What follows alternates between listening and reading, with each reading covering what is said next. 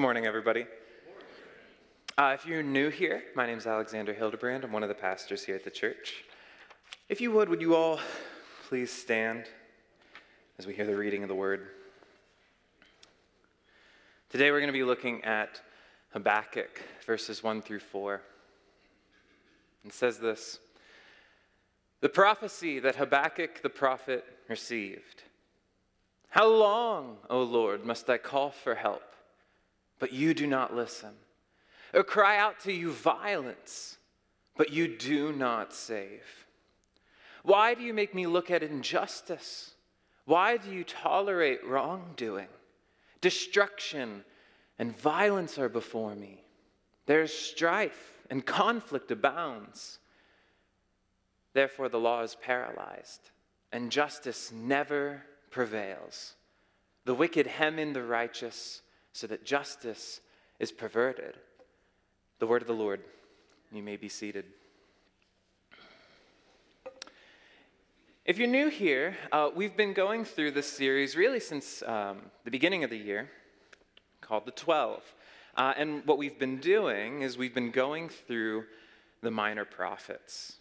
If you're unfamiliar with the minor prophets, they are kind of the last 12 books at the end of the Old Testament.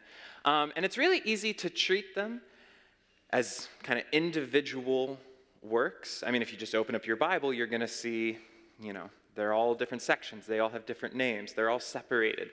But the truth is that these works weren't intended to be viewed as wholly separate. These works were compiled together, and they were known simply as one book, the Book of the 12. And so as we've been going through this study, we're 8 weeks in now. Habakkuk's the 8th minor prophet we've done, I believe. And it's really easy, I think, at this point to kind of get a glaze over our eyes, and for it to be really easy to just kind of see them all like blend into one another, to kind of not really see the point or the meaning behind each and every single one.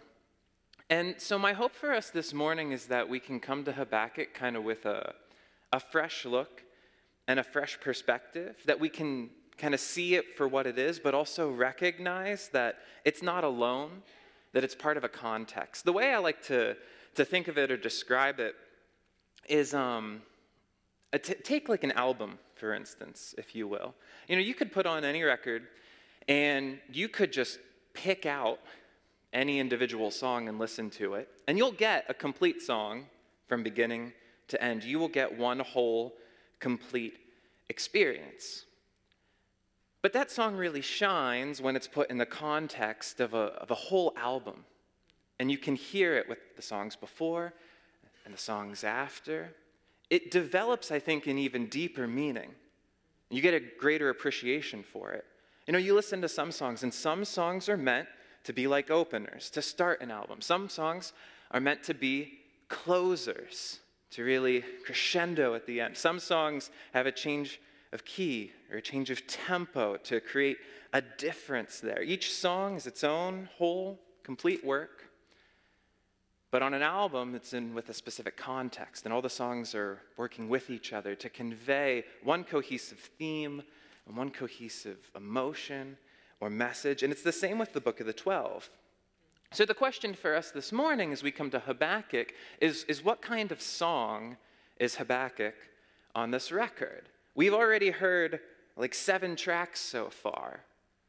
And we've heard a lot of repetition in terms of themes of people rejecting God, abandoning God, God bringing judgment, God bringing redemption. We've heard these themes on play over and over and over and over again.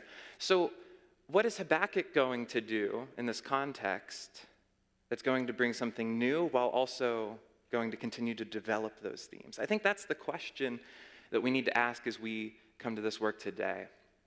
And Habakkuk is pretty different, actually. It's easy to kind of gloss over it, to see it as just, one of the other prophets. But Habakkuk has a very unique structure. It's very similar to Jonah in that Habakkuk and Jonah don't operate as normal prophets. Remember what a prophet is. A prophet isn't a fortune teller. They're not a future seer. A prophet is someone who's been given a message, and they're to take that message to a particular people group. Right? So take Jonah, for example. Jonah's given a message to deliver to Nineveh. Right? And Jonah's unique because his whole narrative is about how he actually is a terrible prophet, and he doesn't want to take that message. When you open up Habakkuk, Habakkuk is fascinating because Habakkuk doesn't receive any kind of message. He's not given a message to give to Israel. Instead, if you read through all of Habakkuk, Habakkuk is a dialogue between Habakkuk and God. And what he's doing is he's recording this dialogue and then sharing that with the people of Israel. But he isn't given this command to give a particular message. Instead, Habakkuk is a very intimate conversation between a man and God. It's deeply intimate, to the point where when we open it and we read the first several verses, what do you see? You see Habakkuk crying out to God, questioning God. Why do you ignore me? What's going on? That's the kind of conversation we're getting into as we open up with Habakkuk. And Habakkuk is structured in a very particular way. It's actually structured into 6 sections. It's 3 sets of 2. And this will be really easy to remember. You'll remember it for the rest of your life, and you'll love Habakkuk for it because of how simple it is. Habakkuk is 2 cries, like the cry we just read. It's 2 responses, and it's 2 songs. So it's 2 cries, 2 responses, and 2 songs. And the structure is going to go cry, response, song, song.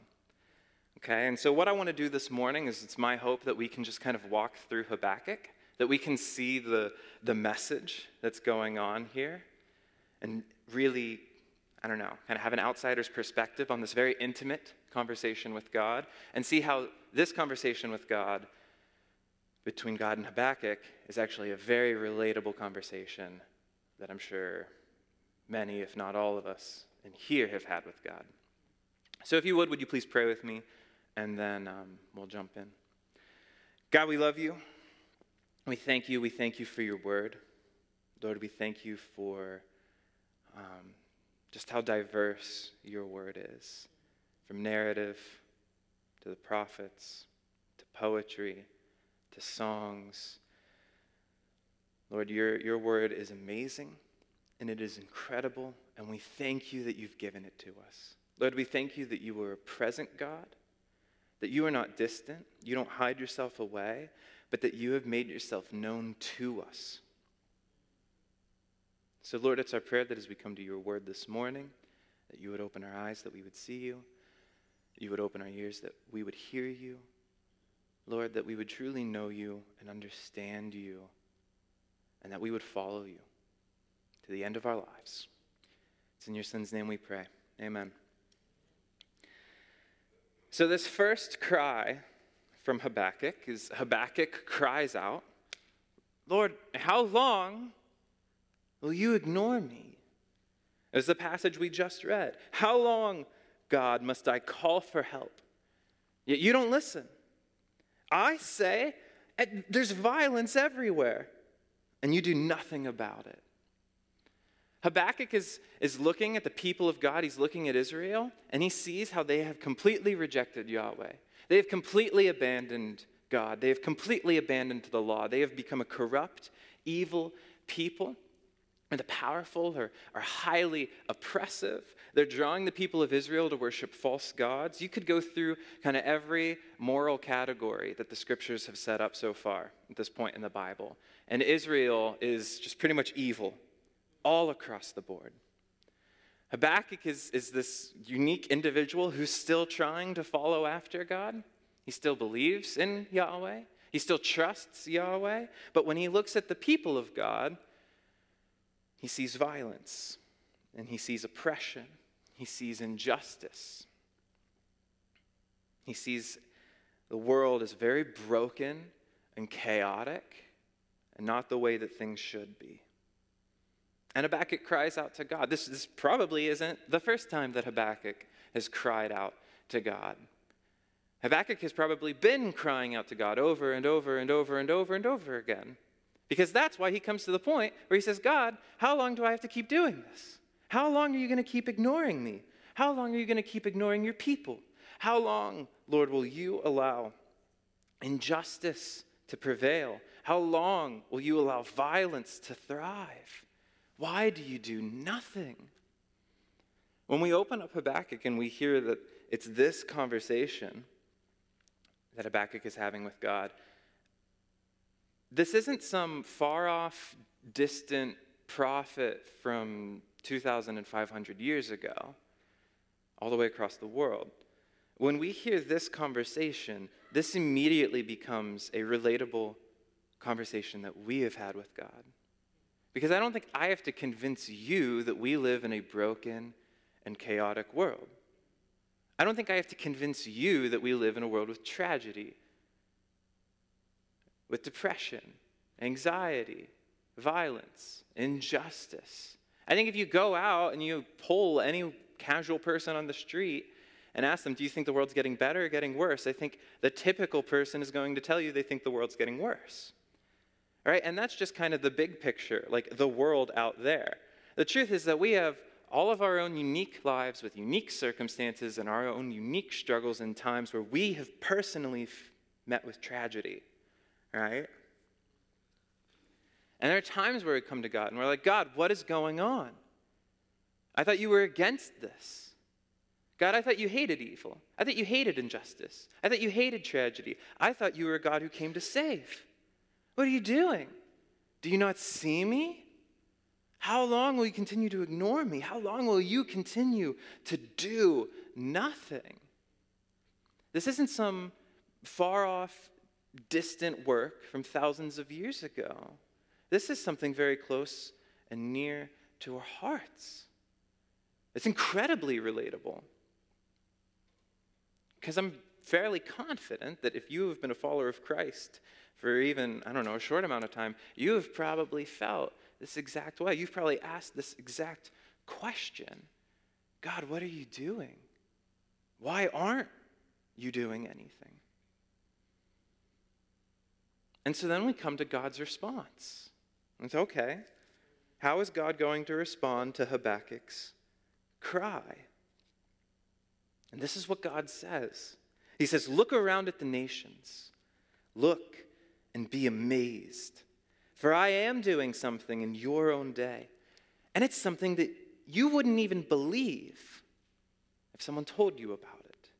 I'm raising up the Chaldeans. Your translation might say the Babylonians. A cruel and violent people. They will march across the world, and they will conquer the land. Right? And then if you continue to go on pretty much through, the next 6-7 verses, it's God describing how awful, how powerful, how evil the Babylonians are. But essentially, this is God's response. God's response to Habakkuk is, I do see you. I do see the people of Israel. I see how they have become filled with violence. They've become filled with injustice. I do see how they've abandoned me, and I am going to bring a judgment on that violence, on that oppression, on that rejection. I'm not going to allow injustice to go on forever, but I will do something about it. And here's what I'm going to do. Look over there. You see the Babylonian Empire? They're going to come up, and they're just going to conquer you. Right? They are mighty, powerful, evil, cruel people. But they are going to be my tool for judgment to prevent your injustice. Now, if you're Habakkuk, that response is not a comforting response. It's not even a response that makes sense, right? Because Habakkuk's issue is that God is allowing injustice to prevail, and God's solution to the injustice is to bring a people who are even more unjust. And so Habakkuk cries out again. In verse 12, he says, O Lord, my God, my Holy One, you who are eternal, surely you don't plan to wipe us out. You have sent these Babylonians to correct us, to punish us for our many sins. but you are pure. You cannot stand the sight of evil. So will you just wink at their treachery? Will you be silent while the wicked swallow up people more righteous than they? Habakkuk's response is like, yeah, God, Israel's evil. Israel's rejected you, and there needs to be justice. But how does this solve anything? The Babylonians are worse. The Babylonians are far more evil than the people of Israel. Their violence is extreme. Their oppression is extreme. How does this actually solve anything? This is only going to make things worse. Are we just going to be trampled and killed and destroyed and replaced with a people who are far more evil? And it's this kind of response. This is why God, back in verse 5 and 6, said, you're not even going to believe it if someone told you. It's confusing. It's a wonder. You will be amazed. You will be perplexed as to why I'm doing this. See, God knows Habakkuk is not going to understand what God is doing or why he's doing it. And Habakkuk is in agreement. Habakkuk is confused and does not understand what God is doing or why he's doing it. Habakkuk doesn't see God's solution as actually doing anything. And so we get to God's second response. And God's second response isn't really about Babylon, but it's more so about his people. And God says this: the righteous shall live by faith. You must wait. You must see.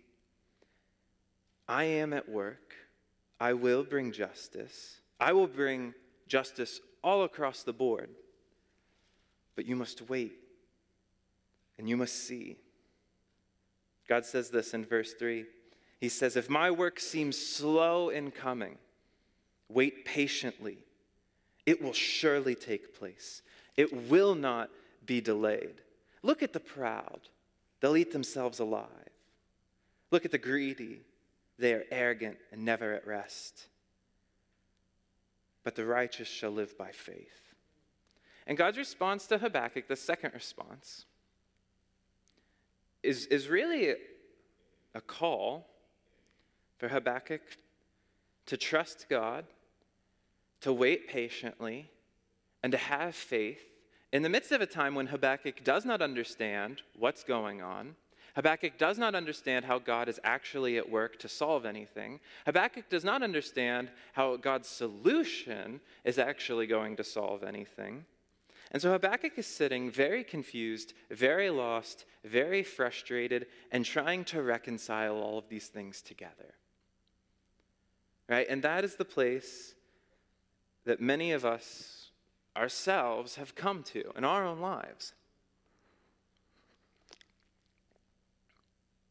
Every single one of us, if you are a Christ follower, if you've been going on this journey for any amount of time, you know that there have been times where you felt confused and lost and frustrated, and you're frustrated at God because you don't understand if he's doing anything, and if he is doing something, you don't really think that it's actually doing anything good. There's a pastor and rapper named Trip Lee, and one of his songs on an album way back, I think like from 2014, it's called Hey, don't laugh at me. Don't laugh at me because I said that was a long time ago.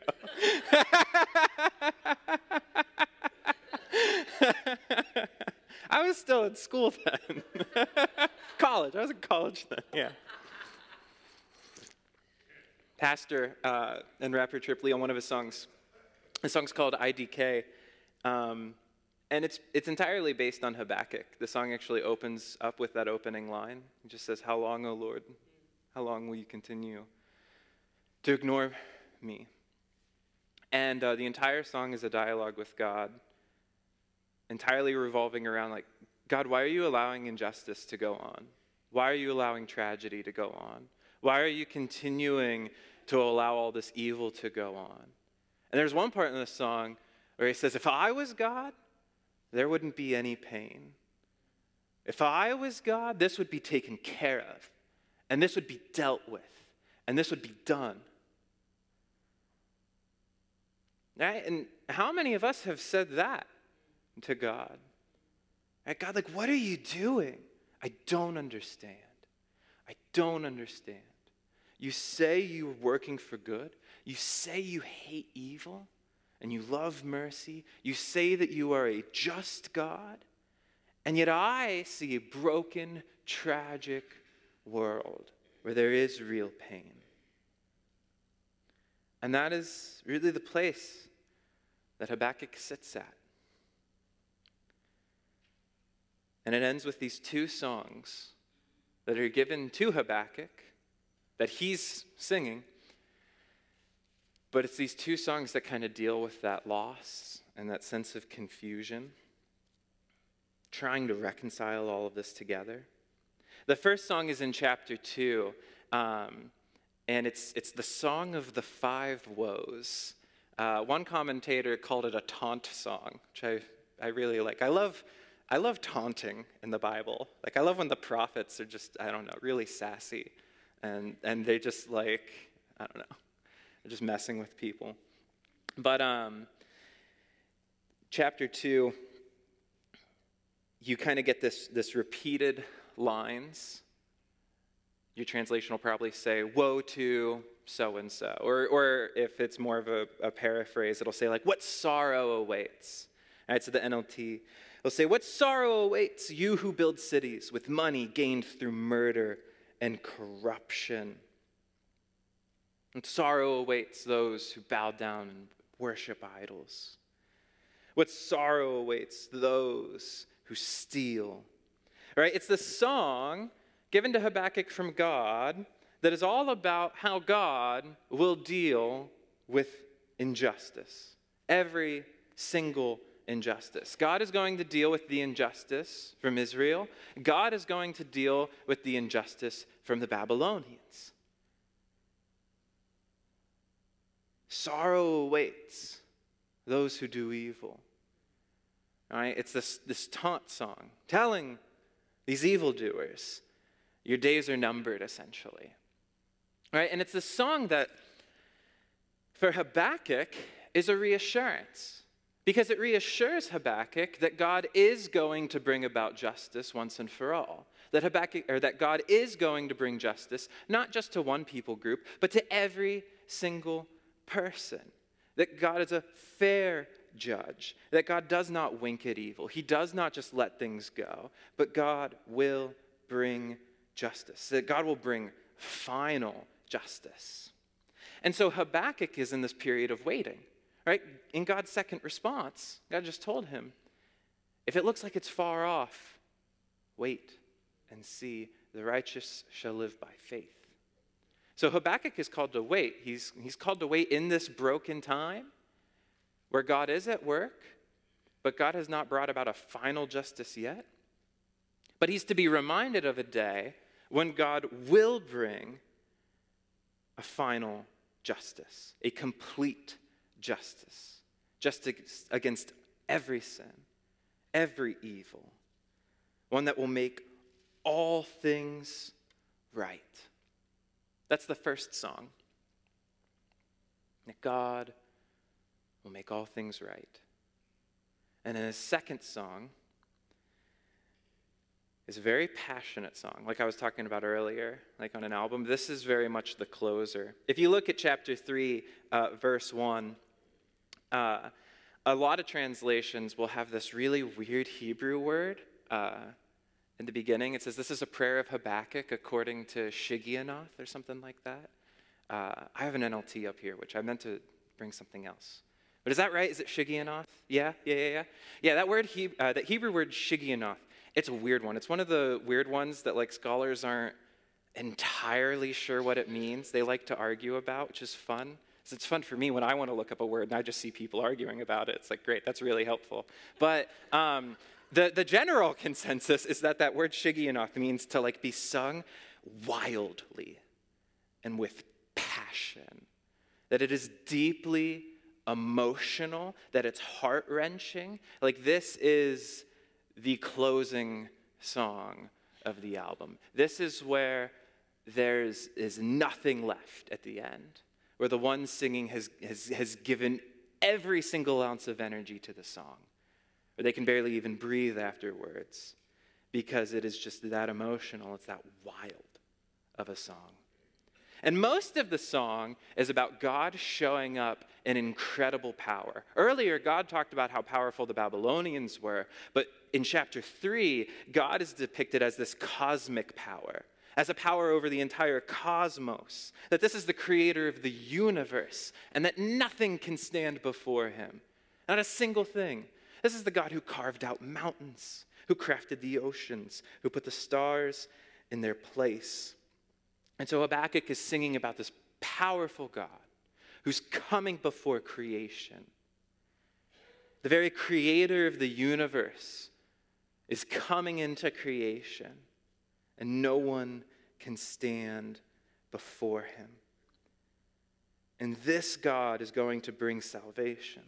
This God is going to bring justice. This God will make all things right in the end. And so Habakkuk ends with this picture of a mighty and powerful God who's showing up to bring justice. And he knows it's coming, and he's been reassured that it's coming, but it's not here yet. Because his call is to live by faith, to wait, and to see, and to trust. And so ultimately, Habakkuk comes to the end of his song. He's given all of his energy in describing the mighty power of God. And he ends with this. Even though the fig trees have no blossoms, even though there are no grapes on the vines, even though the olive crop fails, even though the fields lie empty and barren, even though the flocks die in the fields, even though the cattle barns are empty, I will find joy in the Lord. I will be joyful in the God of my salvation. The sovereign Lord is my strength. He makes me as sure-footed as a deer, able to tread on my high places. Habakkuk's final conclusion after wrestling with God, being lost and confused and frustrated and mad at God, is this place of peace. Even though things are not right, even though things are not good, even when there's no food, even when the world is falling down, Habakkuk makes this promise that he will find joy in the Lord, that he will have peace in the Lord, that he will trust and wait and live by faith, because he knows that God is at work, even if he can't understand it, and he knows that God is good and will bring justice, complete justice. And he knows that God has power, is a creator, and he cares for his creation.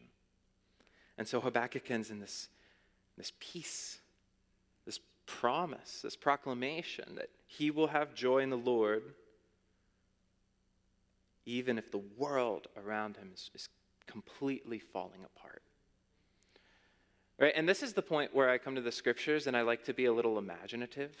And I don't foresee Habakkuk really having a smile on his face when he says that he will have joy in the Lord. But more so, it's this promise that he's going to choose to trust the God of the universe, to trust that God will make all things right, that he will trust in God's justice, and he will trust in God's salvation. And that his joy is more so this peace that is going to bring about life even in the midst of chaos and tragedy. It's that kind of joy, not just this emotional high, this hit of happiness, right, of dopamine, but a sure-footed steadiness, a sure-footed peacefulness in his God who loves him and cares for him, who cares for him enough to even have this dialogue in the first place. Right? It's that kind of joy. I think Paul would go on in the New Testament to describe it as a peace that goes beyond all understanding. I think that's very fitting for Habakkuk when his entire place is that he doesn't understand why God's doing what he's doing. And so that's the case for us. And when we don't understand why God is doing what he's doing, when we're frustrated and we're upset and we don't understand, we're confused, we're at a loss, we come to this promise that God has the entire universe in his hands and he's in control. He's a sovereign God. And he is at work. And we have to wait on that. And we have to trust that the righteous shall live by faith. It's like the center verse of the whole book. That's really where Habakkuk has to come to at the end, is that he will live by faith, that he will put his trust and his hope in this God who is coming. Now we walk that same path, that we are awaiting people. Right? Every time we gather together for worship, we take the sacrament of communion, right? We're reminded of the presence of Christ, and Christ's body and blood. We're reminded that we are a people who are waiting.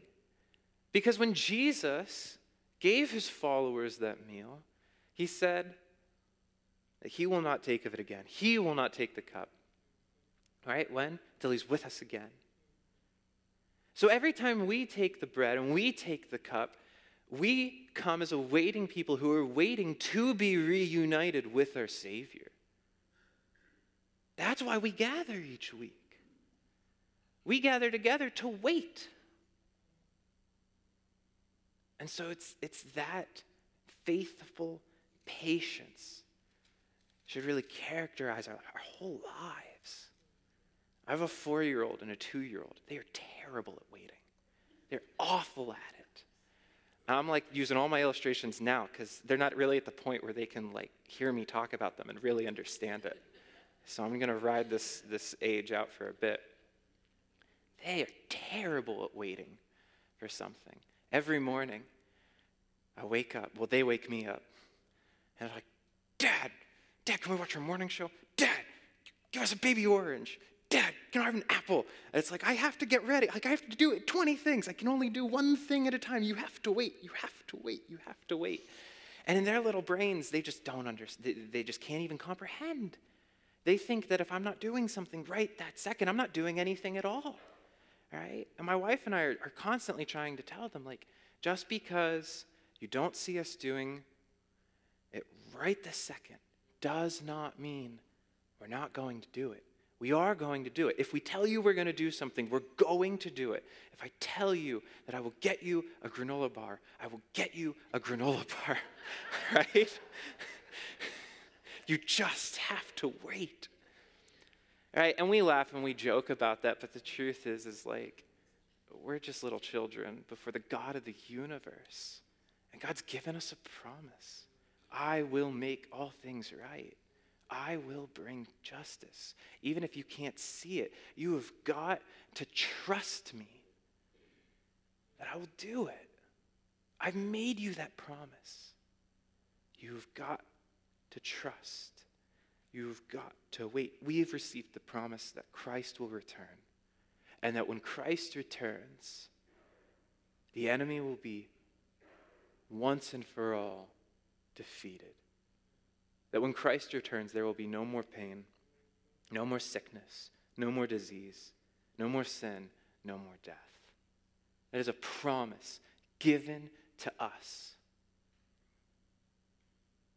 And so we will gather as a people who wait and will trust. And we will gather together as a people who pray and hear.